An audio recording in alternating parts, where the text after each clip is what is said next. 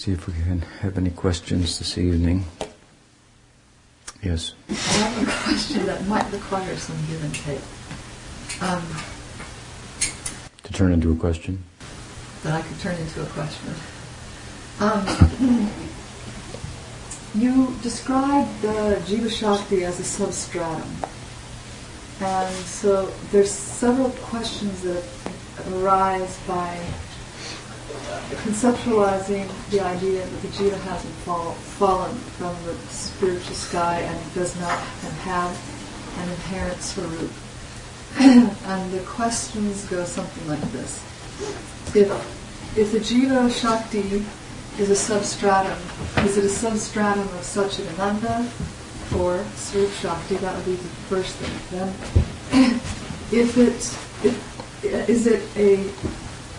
is the Jiva Shakti like a person or a spark of energy that in relationship with one, either Swarup Shakti or Maya Shakti, therefore takes on personality, but if there wasn't a point in time, which never is, but say there wasn't a point in time that they weren't in association with one, it wouldn't be personhood. And therefore, what we're actually doing is we have a material personality in Maya Shakti, and we're developing a brand new personality in association with Swarup Shakti. So if the case is that the Jiva Shakti is like a spark, that would seem to indicate or support why a unit of the Jiva Shakti could merge into Brahman and give up personality. And that's one point. And then if it can, so therefore it can give up, it can walk from personality and go to Brahman. Now is Brahman Tatashta, some kind of a Tatashta in between Shakti? And is the Brahman only made of jivas or other parts of the energy? And let me see if there's one last part of this thinking that was going on about conceptualizing. Because someone said, oh, you know, Rari Swami, the way he's taking it is to impersonalism. Mm-hmm. And I almost could see why they were saying that, but I didn't think that they had gone far enough in their thinking about it, and I wanted to dialogue with them. Mm-hmm. I think that might be a good portion of at least what I was thinking. Okay, good. Incidentally, I've addressed this to some extent in the last chapter of my book, which the book deals with the Panchatattva, of course, because that's the subject of the Mangalacharana verses dedicated to the different principles that are represented by the fivefold personhood of Chaitanya Mahaprabhu, Nityananda Prabhu, Advaita Prabhu, Srivas, and Gadadhar. So when you come to Srivas, then you come to the Tatastha Shakti. And when you come to Gadadhar, then you come to another Shakti Tattva, which is Bhakti, or the Swarup Shakti. Bhakti is the essence of the Swarup Shakti. So constitutes different kind of combinations of Ladini and Sambit. So a kind of Sambit means a kind of knowing, like knowing that I am the friend of Krishna, knowing that I am involved in the romantic life of Krishna. That has a corresponding Ladini, ecstasy. It would be different, some similarities and so forth. So that's a big topic that's also covered in the book. Shakti Tattva, both the devotee, and if you take the Shakti Tattva in the person of Srivas, especially about a liberated devotee, so you have to talk about the non-liberated status of the Jiva Shakti as well. So anyway, the subjects are covered there. But yes, it's an important topic to be sure. And you touched on a number of things. See if I can remember them all and address them. When I say that the Jiva is the substratum of personhood, something like that, for example, I'll give you another way of thinking about it. The Jiva is a unit of knowledge. Sat, Chit, and Ananda, Anu. Is atomic. In one sense, these are immeasurables, but nonetheless, they are repeatedly talked about quantitatively. For example, bhakti, constituted of Sandini, Samvid, and Ladini, which could be translated Sat, Chit, Ananda, but they speak about a special Sat, Sandini, a special Chit, Samvit, a special love, Ladini, if you will. But they're talked about it, rather, it's talked about quantitatively.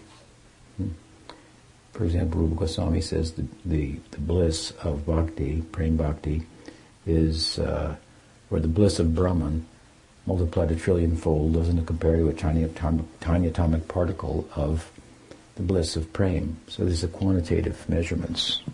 I mean, you can't really do that in one sense, but that's the way it's talked about.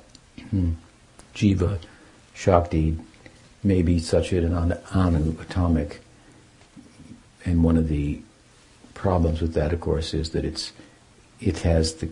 because it's small, it has the capacity to be overwhelmed by Maya. The Sarup Shakti doesn't have that capacity, can dispel Maya, and more than that, can overwhelm Krishna. We can't overwhelm Krishna in terms of our constitution as a jiva, but the Sarup Shakti can. And the Sarup Shakti personified as Nanda, Yashoda, Lalita, Vishaka, Sridham, Sudam, Raktak, and so forth. They do so in the context of Dasya, Sakya, Vatsalya, and Madhurya, and they're the paradigmatic figures that embody these bhavas they're not Jiva Shakti. They're Swarup Shakti. Can that be overwhelmed by Maya? And they can overwhelm Krishna. So we can't dispel Maya practically by ourselves without the help of some bhakti, or to speak of overwhelm Krishna. Right? So, anyway, as to what we mean by the substratums. So the jiva is Sat, Chit, Ananda, Anu. Anu means like atomic, so small. When we say the jiva is, for example, a unit of chit, of knowledge, what do we mean? We don't mean that if you go inside the jiva, you can find all knowledge there. You're going to find out how to build an airplane, you're going to find out anything there is. It's got all knowledge. Sometimes the term is used that they're full of knowledge. We're full of knowledge. But what does it mean? It doesn't mean that all knowledge. Knowledge is something. The problems with language, but knowledge is acquired. So the jiva can acquire certain knowledge in material life in conjunction with its material subtle body. It's acquired knowledge. But the only reason that it can acquire knowledge is because it is the substratum of all knowing. In other words, there has to be a knowing entity that has the capacity to know in order for there to be any knowing at all. So the jiva is the substratum of knowledge, but doesn't have all kinds of knowledge inside of it, of everything and whatnot. But it can acquire it. So what's more important then? Knowledge can be acquired, or the substratum? The substratum is more important, because without that, there's nobody to acquire any knowledge. And nothing to be known as knowledge. So we say the jiva is knowledge, but as the substratum of it. Similarly, sat, it's eternally, it's real. It exists. It's not here today and gone tomorrow. It's not, sat means it's not subject to transformation. Transformations refer to the transformations, for example, of birth, death, disease, old age, the transformations of that we experience in the mind, emotional, subtle emotions, and so forth, in relation to the material energy, or what the mind is constituted of material energy. So the jiva is not subject to any of that. But none of that can go on without the jiva. Really. It apareya mitastanyam prakritim vidime param jiva bhuta mahabaho yayedam daryate jagat. It's animating the world. It's animating principle, if you will. So, it's sat, it's chit, it has the capacity to love, ananda, potential to love, Satchit Ananda, Anu. That's what it is. Now, that's not saying that it's a person. Then again, the scripture does refer to it as a Purusha, right? The jiva is interesting because the jiva is described as a Purusha and as Prakriti. Para-Prakriti, Prakriti means nature here, material nature, or the Para-Prakriti of a spiritual nature, Chit Shakti. So it's described as a Shakti, but it's also described as a Purusha. Purusha is really the position of Bhagwan. He's not a Shakti. He's the Shaktiman. So in relation to matter, we're kind of like a Purusha. Or, from another saying, we're the Para-Prakriti. When we look at Bhagawan, he's the Purusha, then there's Prakriti, and we're the Para-Prakriti. And just directly between the relationship between the Purusha and the Prakriti, the Jiva and the Prakriti, is like a relationship between Purusha and Prakriti. The enjoyer, Purusha, and that which is enjoyed. So someone may say, well, the scriptures say that we're a person, we're Purusha. But again, that is speaking about what we are. We are the essential ingredient of personhood, without which, no matter how much variety you have, there's no one to choose it and to embody it, if you will, or to be embodied by it. So, in other words, what I'm saying is, in order for there to be a person, there needs to be, that's different from another person, there have to be differences in the environment that we choose from. That you like it hot, I like it cold. You like red, I like yellow. So these are what differentiates us from one another. That's environmental. Just like we say sometimes in psychology, there's nature and then there's nurture. So we have, the jiva is of a nature that lends itself to nurture. So it has certain potentialities that, in contact with environment, will have a certain result. So in contact with material nature, obviously we have a material personality. Likes, dislikes, so on and so forth. And that whole personality is all a product of our being associated with material nature. That whole personality. So if you were to take away that whole personality, what would you have left? If you had a person in there, right? A person there. If you were to take away the false personality of material identity, American, Indian, man, woman, and so forth, and what you had left was a person. You had one Atma, Jivatma, another Jivatma, and a third Jivatma, and they were each different because they each had individual personal differences. It means what? Likes, dislikes, right? And so forth. Then if that was the case, then you would have some jivas like peanut butter, some jivas like jelly, Some jivas like peanut butter and jelly. You have chocolate jivas, you have vanilla jivas, you have strawberry jivas. Obviously, peanut butter, jelly, strawberries is all the material environment that causes us to like one or the other, or all of them combined. So, furthermore, if each of the jivas, all of which the jivatmas of our type come from the Paramatma, right? The Bhagavan Narayan lives in Vaikuntha. He's the object of love there.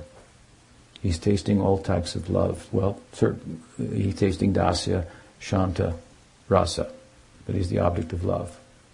He's not tasting sakya, vatsalya, madhurya. That's Krishna. But Narayan in Vaikuntha, he's tasting bhakti as the object of bhakti. And Krishnadas Kaviraj explains he has a desire, despite that. The desire arises in him to bestow the liberated status, mukti, upon someone. So he can't bestow it on anybody in Vaikuntha, they've already got it. So another world is necessary for Narayan to be compassionate, which he is, because he is a taster of love, and compassion is one of the types of love. So when we're talking about it in time and with language, there's limitations. There's no beginning to this, but with the desire of Narayana to taste compassion, there needs to be a corresponding world where compassion has its application. For him to be the savior, there have to be people that are saved, need to be saved. So there's a form of Narayan, just like we start with Krishna, then there's Balaram, then there's Krishna and Balaram as Mool Sankarshan and Vasudev Krishna. Then they expand into Vaikuntha. Then they expand in the Dwarka Leela as Pradyumna and Aniruddha. So you have Sankarshan, Vasudev, Pradyumna and Aniruddha. Then they expand again into Vaikuntha in a more Aishvarya environment. Sankarsh, Vasudev, Sankarshan, Pradyumna and Aniruddha. Then three of those expand as the Mahavishnu. Garbhodakshay Vishnu, Kshirodakshay Vishnu, the Purushas. And through the Purusha, then, and the world that the Purusha governs, the Purusha has jurisdiction over the realm of Maya where people need to be saved, and there's people there. And so those jivas, the Bada Jiva, the conditioned jivas, if you will, they correspond with Mahavishnu, who's the form of Narayan to bestow compassion. And so, how is he characterized, Vishnu? In comparison to Krishna or Narayan, who are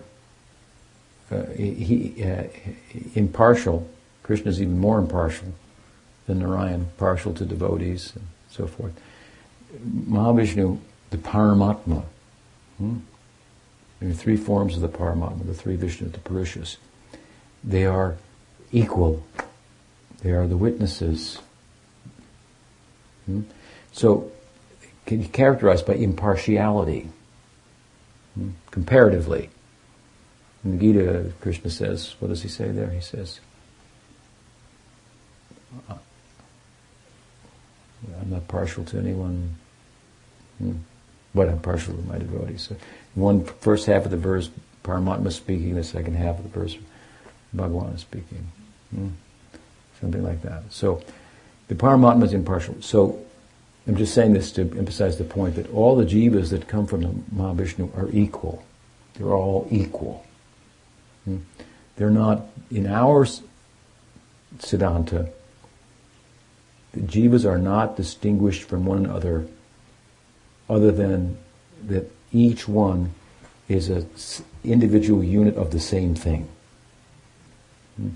So if you have a unit of Satchidananda, and you have another unit of Satchidananda, and the third unit of Satchidananda, they're all individual units of Satchidananda, but they're all constituted the same thing.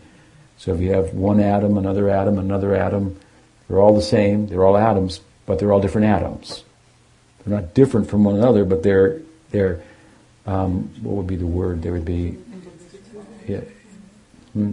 uniform. They're uniform in their constitution, but each one is individual. Right. They're delimited. So, if they were each different, inherently different from one another, then you would have a situation in which they were not all equal.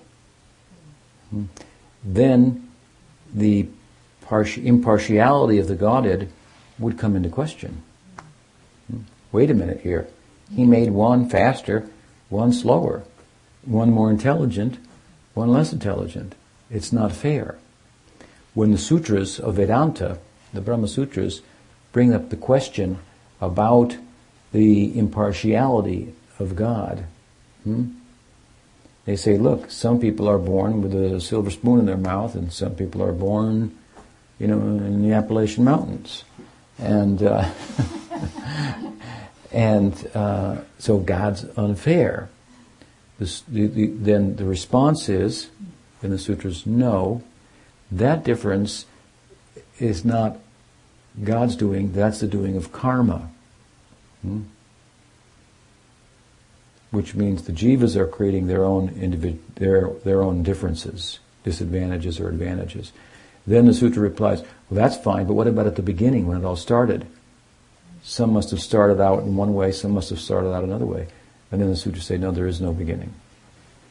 Next question. There is no beginning to karma. Which is not that hard to understand because there's no beginning to God, to Mahavishnu. The world is compared to his exhalation when it expands, and then inhalation when it contracts. There's no beginning to Mahavishnu. The implication is there's no beginning to his breathing either.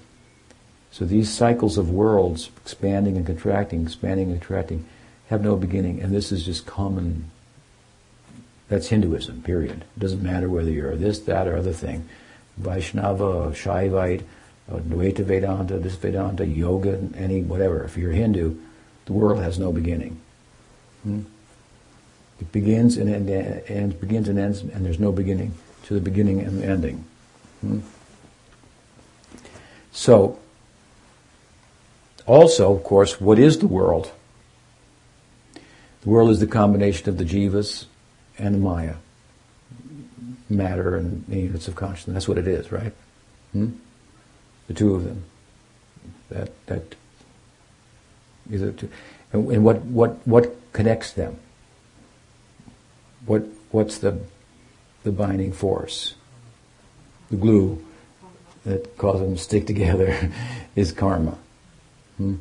So you can't have a material world without karma. The material world is the world governed by karma. You can't have a material world without karma. If there's no karma, well, then there's no material world. So if the material worlds have no beginning, then karma can have no beginning. This is what the sutras say. For good reason. So you have all these jivas. They're all equal. But they're equal units of free will also. Within the larger scope of Bhagavan's will, we say nothing moves without the will of God, means that the jiva has a will. That means, libertarian free will of sorts, and then there's determinism. So we take a compatibilist position between free will and determinism. Determinism means if the farmer tills the field, plants the seed, that's the jiva exercising its will. But if God doesn't bring down rain, there's no crops. So within the context of God's will or sanction, we have will. So we exercise our will, and if he agrees with it, then it happens. If not, it does something like that. So he's... Does the will start after its association with one of the energies, not in... No, it's the quality of the jiva. Yeah. Will means also that it's an agent of action, to use like philosophical terms. It's a doer. It causes things to happen. It has agency, is a philosophical way of speaking. It has agency. If it doesn't have agency, there's no meaning to moral life. If it has no agency, there's no meaning to Scripture saying, do this and don't do that. Because you have no choice. If you don't have agency, if you don't have will, there's no capacity to choose. So it does have agency. It is a doer. It's not the only doer. There are other factors behind every action, as the Gita explains. But the will of the jiva is part of every action that we perform. So you have these units of jivatmas, and if you have two of them, and they're both units of will, among other things, there's Satchidananda, there are other things too. This is one of the things. They have will. In one sense, Ananda speaks of will, kriya. But at any rate, they're units of will. Now, if you have will, and I have will, and someone else gives us two things to choose from, right? There's nothing that mandates that you and I will choose the same thing. Because will is free. It means it's unpredictable. It's free. So there are differences. We choose differently because we're units of will. It's just the nature of it. And so we have differences, and that's called karma, those differences. They're superficial. They distinguish us from one another, and some suffer and some suffer less. And so a good part of our suffering is our will, how we exercise it. So that exercise of will is part of what creates our material personality. If we were to take away that material personality, deconstruct it entirely, and clear it off the jiva, what we got is a unit of will, Satchidananda, has the capacity to experience. It's the basis of experience. It has the capacity to apprehend things, to know things. It has the capacity to act, to do, to love. It has all these things. Though that speaks about, this is Gaudiya Siddhanta, a very, very robust sense of Atma. There is no tradition of Vedanta that I'm familiar with, or of experiential spiritual pursuit, yoga path, Sankhya. These are all paths for spiritual life within the larger circle of Hinduism. There's no such path that has a more robust sense of self than what I'm talking about. For example, Yoga Siddhanta of the Yoga Sutras posits a self that has no agency and has no capacity to experience red, blue, green, qualitative experiences. It's just a witness. That's all. Still witness. That's all it is. What I was doing is way more full of and robust sense of a self. Let's go to Advaita Vedanta, the famous impersonalist group, right? What is the makeup of the jiva in the school of impersonalism? It doesn't exist. It's a fantasy. There is no jiva. We're not teaching that. We're not teaching impersonalism, which teaches that the jiva is an illusion. What is it that exists that's it doesn't even make sense? That's doesn't right. exist. Personalism doesn't make sense. Well, in impersonalism or the Advaita Vedanta, sometimes in Gaudiya Vaishnavism referred to as Mayavad, there is only Brahman. There is only Brahman. That's all there is. There's only Brahman. Now, you wanted to know about Brahman. Go there for a minute. Brahman is not a Shakti. So, that's not correct. Brahman is an aspect of Bhagavan who has three aspects. He is Bhagavan, he is Paramatma, and Brahman, which are subjective experiences of the one Advaigyan, non-dual tattva, non-dual reality. Derived, those subjective experiences, by very different approaches. By the approach of bhakti and Bhagavan experience, by the approach of yoga, the Paramatma experience, by the approach of Gyan, the Brahman experience. So, the Brahman is each of these obviously are manifestations of Satchidananda, Bhagavan, Paramatma, and Brahman. But the way in which the Sat Chit Ananda is kind of organized within them is different. So in Brahman, the Sat takes prominence. Like I said, so therefore, in Brahman one loves to exist and knows that I exist. And that's all. So And that's... Yeah, you're resting. Who merges with Brahman and Sayuja Mukti is resting. It's compared, therefore, to, you feel tired and you want to take a deep rest. Sometimes you want to take a deep sleep. And you take a really deep sleep and then somebody wants to wake you up and you just want to go back to sleep. It's just blissful. That's what it's like.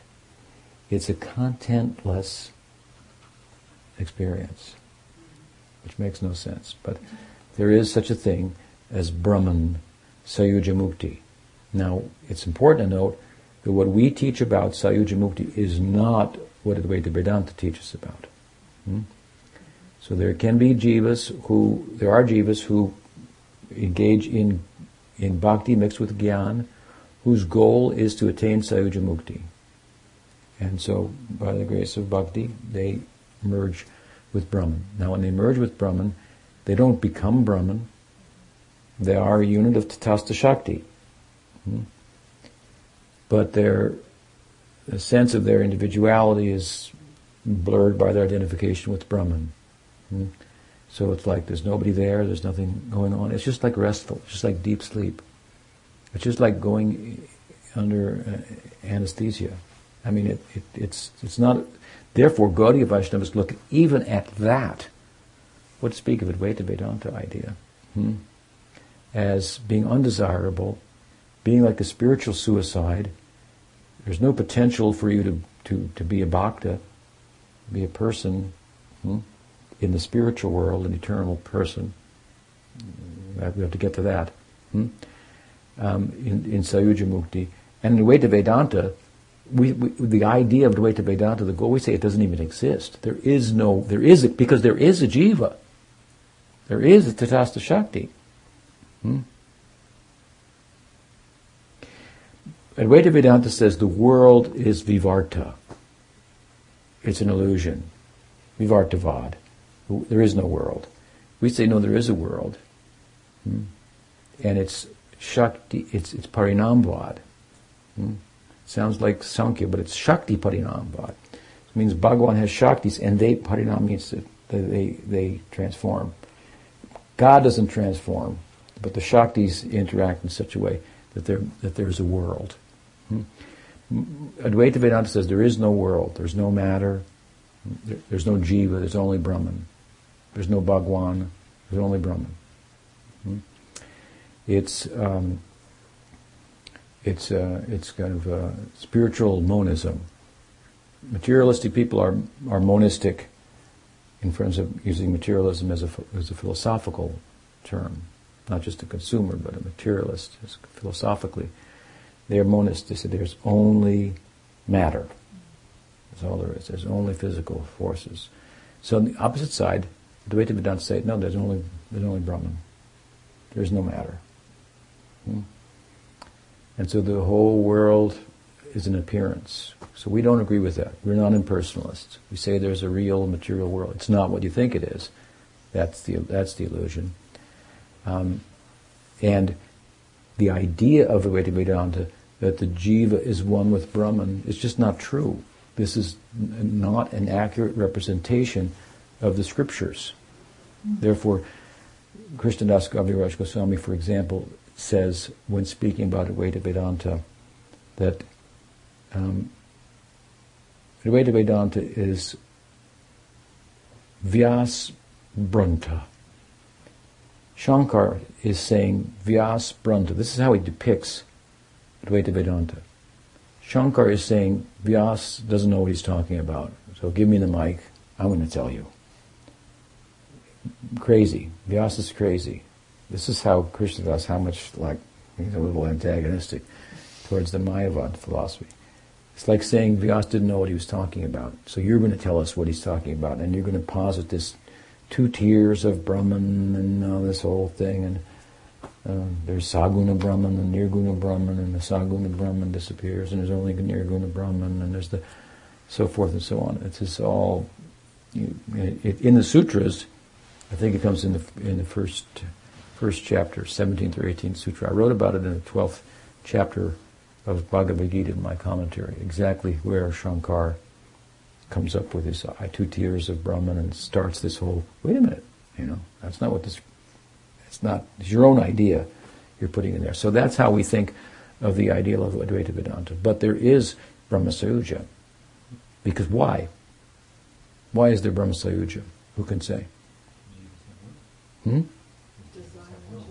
From a scriptural point of view, why is there Sayuja?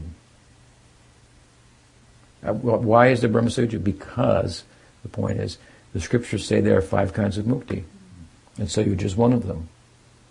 Now, I'll just tell you as an aside, in his commentary on the sutras, the most holy and venerable Baladev Vijayabhusana describes Sayuja differently than in Chaitanya Charitamrita. He says Sayuja is the basis of all forms of mukti which constitute an identification with the Absolute. That's how he looks at it. Now, from Chaitanya Charitamrita, of course, we have this idea. There is the halo of God. It's outside of Vaikuntha, but it's not the material world. And some jivas choose to merge with it. And by the grace of bhakti, mixed with jnana, they can. And all their robustness of themselves that we're talking about is there, but it doesn't have the opportunity to manifest. Some aspects of itself don't have the opportunity to manifest. It's a liberated condition. You can't fall from Brahman. There's no one to fall anywhere. There is nowhere. There's only Brahman, and there's nobody else. There's nowhere to go, nowhere to... Something like that. You're asleep. Can't fall down in your sleep. So. And that's eternal once one chooses that. Yeah. Now, sometimes it's said by Gaudiya Acharyas that one can fall from Brahman. And there's a famous. Let me explain. There's no question of being bored if you're in deep sleep, right? Deep sleep means, the example is a good example, because in deep sleep what happens? The physical dimension of yourself, when you're in the deep sleep, you're unaware of. And deep sleep means without dreams. That means the psychic dimension is also closed down. So if you close down the psychic and the physical dimension of the world, you've closed down the whole world, but you're still existing. In a restful condition. So the idea is, well, I woke up, I feel rested. So it means, okay, then you were experiencing deep sleep, even though you didn't talk about it at the time. You can't remember something that you didn't experience. So I remembered, I slept well, something like that. So, at any rate,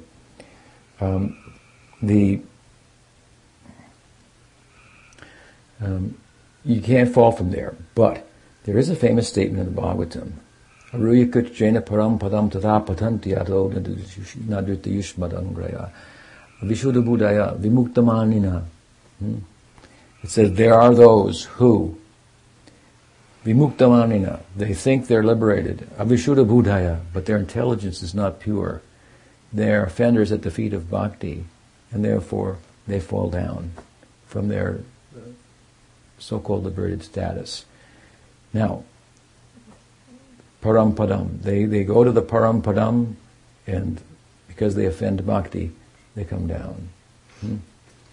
But you can't, according to Gaudiya Vaishnavism and Bhagavatam, you cannot enter into Brahman. You can't become liberated without some bhakti. So, and if you look and see, for example, in Chaitanya Charitamrita, how Krishnadas uses this verse. In the Bengali, when he cites it, he uses the term Jivan Mukta. The Jivan Mukta is one thing, Videha Mukta is another thing.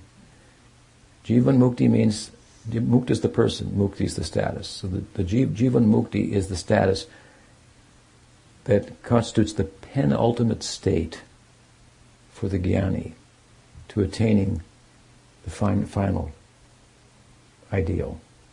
The second of the last leg rung on the ladder to ascend into transcendence, the penultimate state. It's called Jivan Mukti. It means that the Jnani is liberated in this body, Jivan, while living, it means, in this body, living. His or her karma is the body, obviously, and disposition, and that's parabdha karma. It's already manifest. And he or she is liberated in that they're not plugged in to the karma and creating any more karma, and that karma is just playing itself out, expending itself, and they're just watching it. This is called Jivan Mukti in the school of Gyan. We have Jivan Mukti also in Bhakti. That's another thing, how that works. But this is the Jivan Mukti, Jivan Mukta status, Jivan Mukti status. And from that status, one can fall down. This is how Krishnadas uses it. And that, of course, makes perfect sense to us, because having gone beyond the modes of nature and entered into Brahman, and Brahma Sayuja. Sayuja is a form of liberation. There are no modes of nature. There's nothing no force that could cause you to fall down. And your sense of your own individuality is merged with Brahman. I mean, Prabhupada is a real, enemy of impersonalism. So he would take any opportunity, even create opportunities to attack impersonalism. So he would say something, they get into Brahman, and then they get into fall. And he would quote this verse. But to sharpen the pencil and look at it, we see it refers to the Jivan Mukta stage. And these are Jnanis then who go so far, but they offend bhakti, the verse says. Because they offend bhakti, they thought they were liberated, and everybody else did too, and they were for all intents and purposes, but they offended bhakti, and therefore they come down.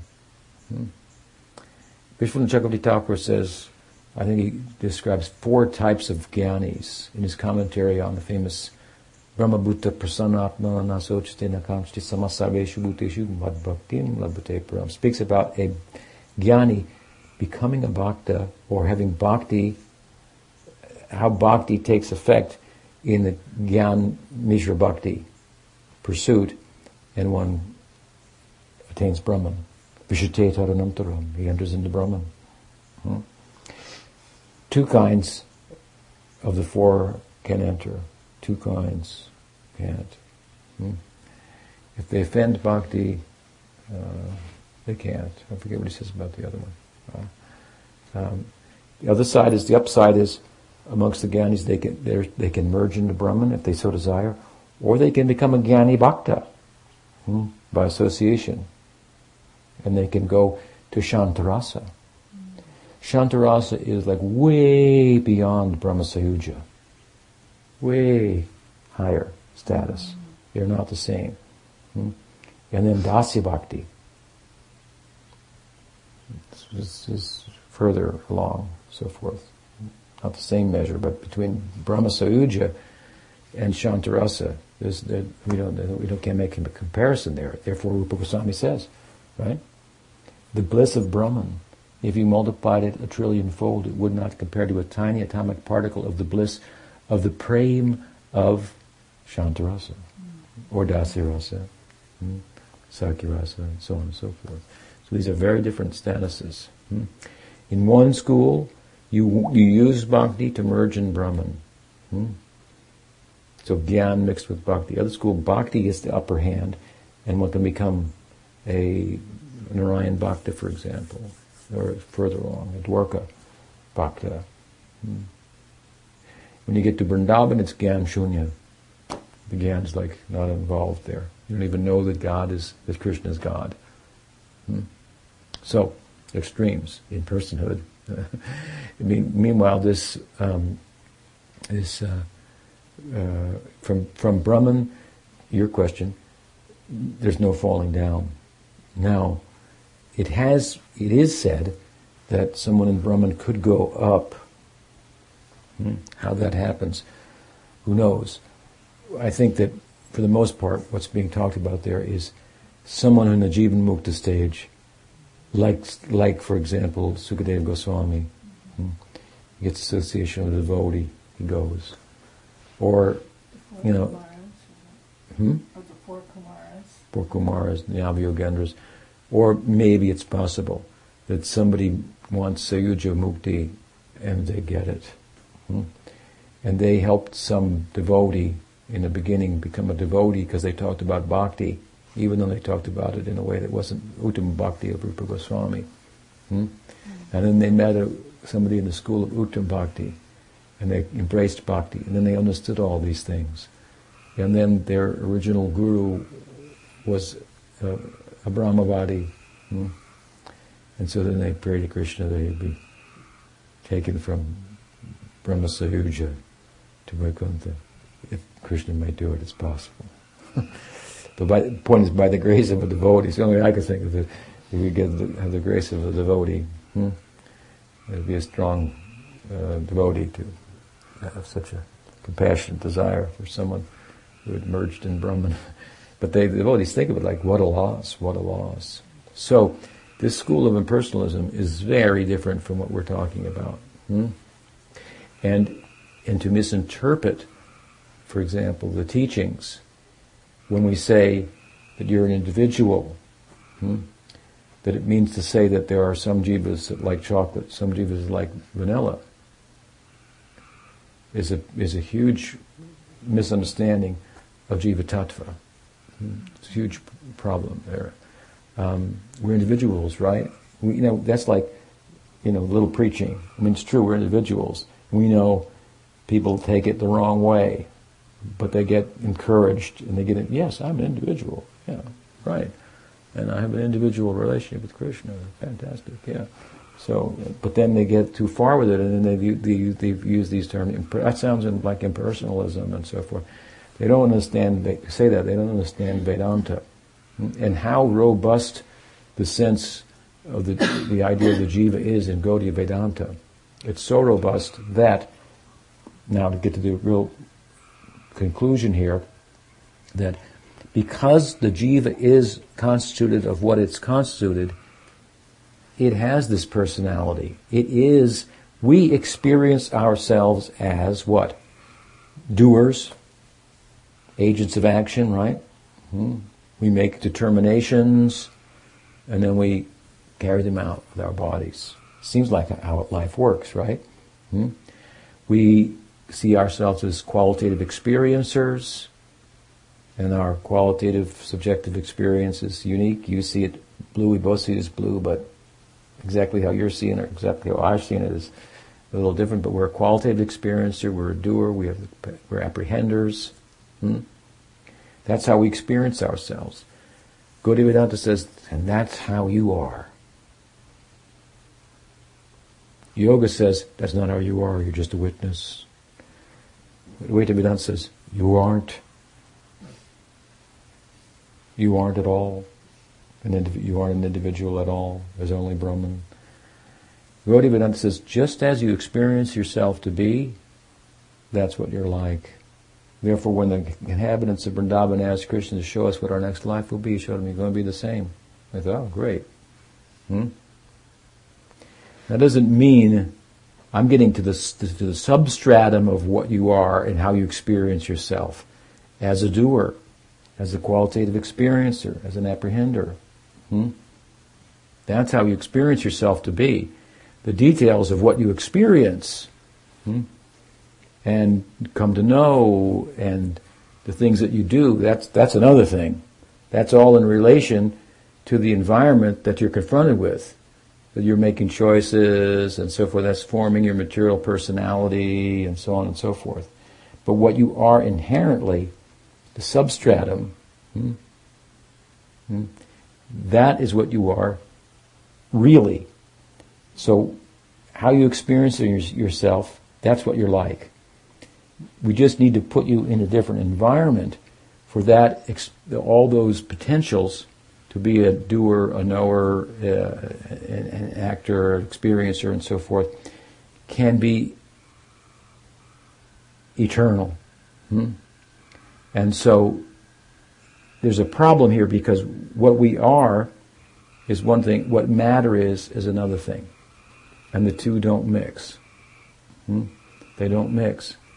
So there's this false personality and it's temporary and we're not temporary. So it's a problem. Now bhakti is another environment, so the Swarup Shakti. Under that environment, then, the difference between the Swarup Shakti and Maya Shakti, well, we already talked about it. It's Sandhini, Sambitladini, it's Satchidananda, and more of the same, so to speak. So, in association with that, then our potential. If you have $1 and I have $100 and you join me, well, we've got $101. You just grew there quite a bit, but I can, I can share it with you. So the Swarup Shakti. These are two subjective things: Swarup Shakti and the Jiva Shakti. There's no matter there, so they don't mix. The Jiva Shakti remains the Jiva. But it's influenced now by the Swarup Shakti, and that influence is something like a young boy falls in love with a young girl. So there's the potential for a young boy to fall in love with a young girl if the young girl is presented and so forth. And so then then he becomes more, he feels more whole, and so forth, because he's now realizing his potential, something like that, to love. So the Jiva has potential, and it seems to be realized in the material world, but it just didn't work. So we have this. So Bhakti says, yeah, you have the potential and it can be realized, but you need an environment that is of the same nature, basically, as yourself. That's a consciousness nature, not a matter. One constituted of matter, and so Bhakti has an influence on the Jiva. Now you might say, well, it sounds like the Jiva transforms there, but the Bhagavad Gita says that the Atma is not subject to transformation, it's Sat. No, because we say it has a nature that lends itself to nurture. Here it's being nurtured. And so what happens? The Jiva has a potential to love. So in conjunction with Bhakti, connection with Bhakti and Krishna, it develops love for Krishna. When it develops love for Krishna, then in the expression of that love has a shape. That's the Swarup. I gave an example the other day. If you take an iron bar, you stick it in the fire, it will turn into fire. It will still remain an iron bar, but it's a conductor. So it will conduct the heat, and you pull it out, it'll have a fire body. It might even have a flame on it for a little while, but I mean, I'm just giving you an example. Stick it in the fire, you pull it out. So you put the jiva in the environment of bhakti, and it starts to act like fire, and it gets a flame body. The fires are already full of flames, because it's in connection with a conductor, then it has a certain shape. So you have a bhava of Madhurya bhav, of Sakya bhav. Those bhavas are eternally existing. They have no beginning, they have no end. What about my particular bhava? Well, your bhava will be Madhurya bhav or Sakya bhav, they're eternally existing. But what about the individual shape of it? That is that bhava and your will. Mixing together.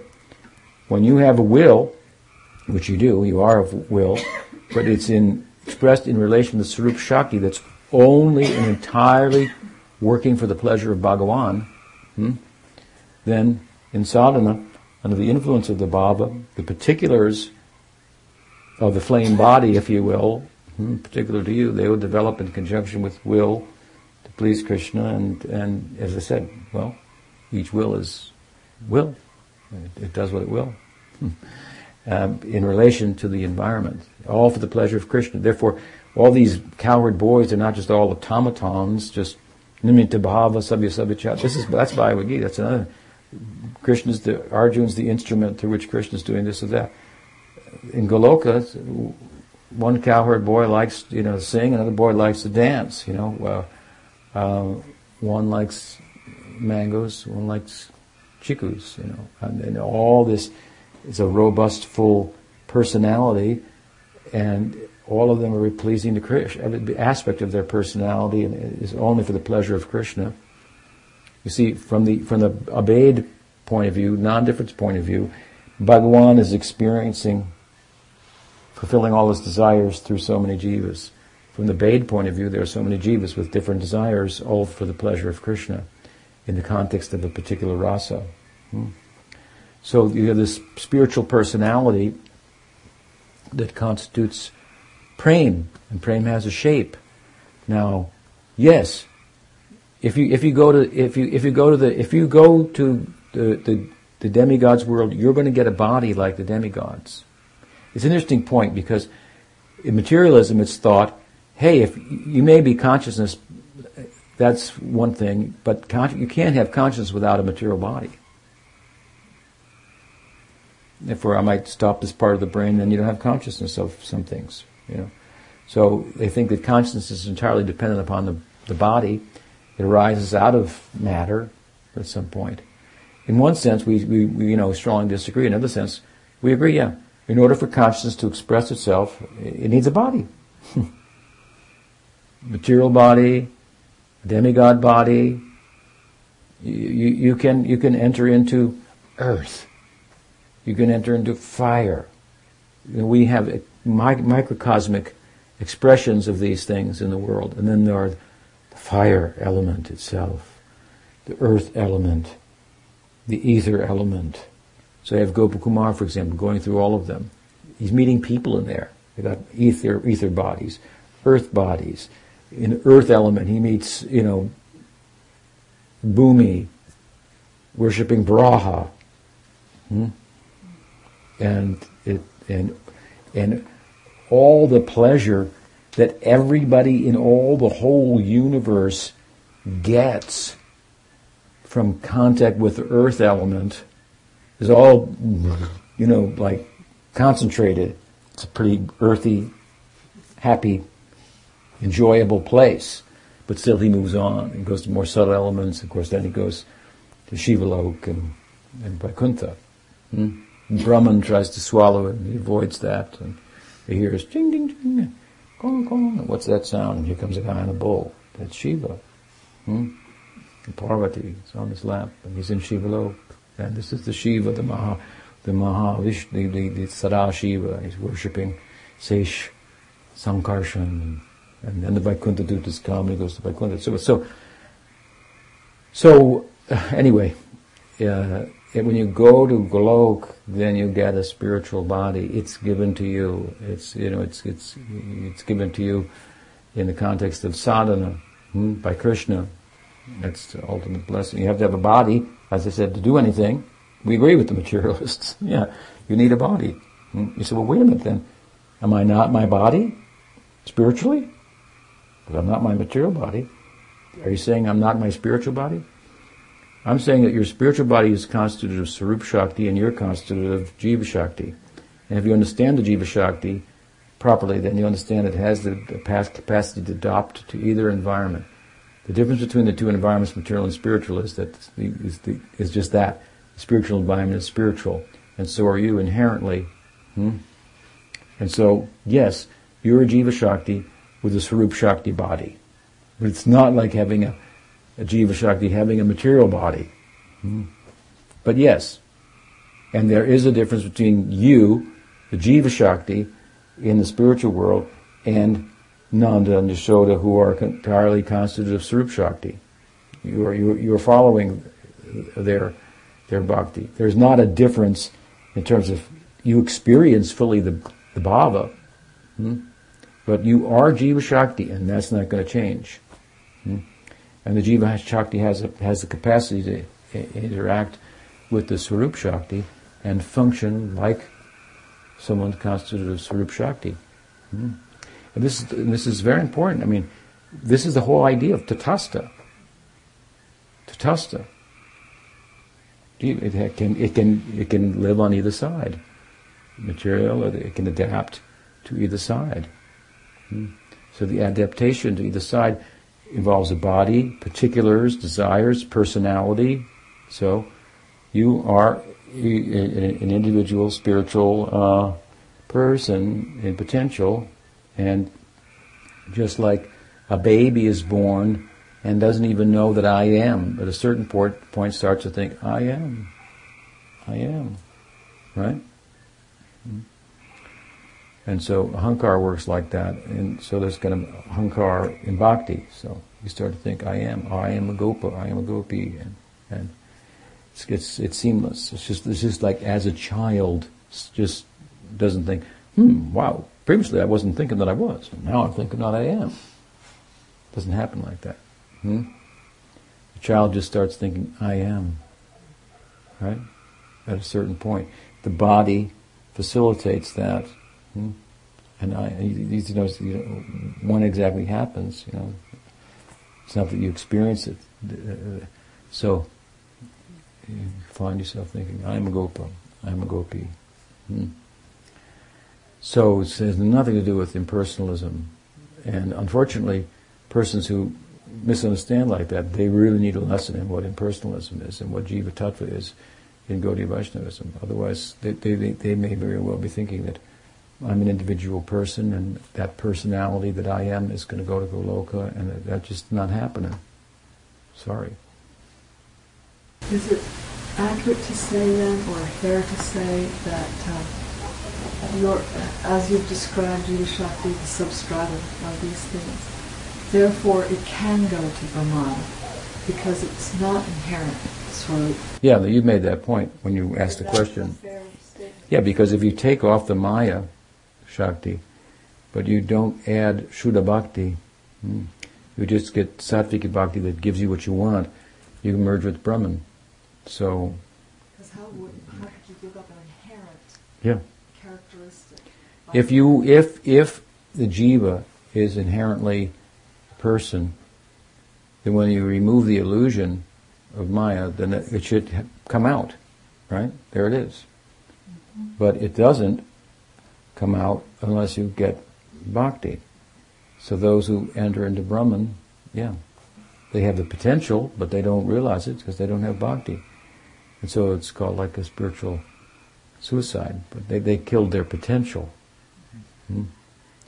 But if you just remove the Maya and there's a person there, then okay, there you go. Just remove the Maya. But we don't say that that's all that liberation in bhakti constitutes, just removing the Maya. Removing the Maya is one thing, that's a negative. On the other is the influence of bhakti, attaining bhakti. Therefore, there can be jnanis, jivan muktas, with no bhakti. Why? All the maya is removed, but they don't realize that they're persons in the full sense of the term, chocolate or vanilla ones. That is, yeah. So when you were beginning the explanation, you talked about the impartiality of Bhagavan and how the jivas therefore are, in a sense, created equal. I mean, they're all created equal. Of course, they're not created. They're not either, but there is that sense of... Let me just say something. The Paramatma is equal, unbiased, right? So what are the jivas? They are like tiny partial Paramatmas. That's who they're manifesting from. The one desired to become many. So what are the many going to be like? They're going to be like the one who desired to become many. They're all going to be equal. So the individuality then, you're saying, comes from karma, which means, so I'm just trying to play this out. So would it be the will that is inherent in jiva? Is that what creates individuality? Yeah. Well, not entirely, because each jiva is an individual jiva. They're individual in that sense. Even if they don't have any will, exercise any will, I should say, they're all equal. Here's one jiva, here's another jiva, here's another jiva. They're all individual jivas. They're not all identical. Well, they are identical. They are. The tricky thing is they all are identical, but they all have will. So as soon as you have will, then they're not identical anymore, because they can. It's unpredictable what the will do. Okay. So they have freedom. So they're agents Yeah. of action, so they're going to do something. Yeah. And that means they have will. So then a question might come up, and there must be some kind of partiality in there. If one person's will takes them in a negative way, and another person's will takes them in a positive way. No. As I said, you can have two people with free will, and that's the whole point of free will, and offer them two things, and there's no reason to say that each should choose the same thing, because such is the nature of will. It's unpredictable. Now, if you want to be a Madhva, then Madhva was not... He added something. Like he has said each jiva is different. But that's not Gaudiya Vaishnavism. Therefore, Madhva's got tamasic jivas, sattvic jivas, rajasic jivas. Only the sattvic jivas can get liberated, so he added something. And Baladev, who carries over from Madhva to Gaudiya Sampradaya in his Brahma Sutta commentary, Govinda Bhasha, he does not agree with that. The differences are only based on fate, means based only on karma. But the anadi karma is accepted by Madhva, but he wanted to add something a little more.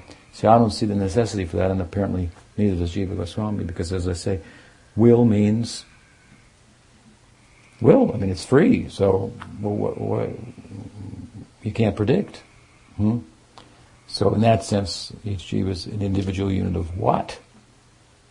Of will, and so it's different in that sense. And will corresponds to the ananda aspect in some way? Yeah, kind of, yeah. Well, Jiva Goswami, in his Paramatma Sandarbha, describes the jiva as, there's about 10 or so different qualities, but it's a unit of, it's sad, unit of chit, ananda, it's an it's kartritva, gnatritva,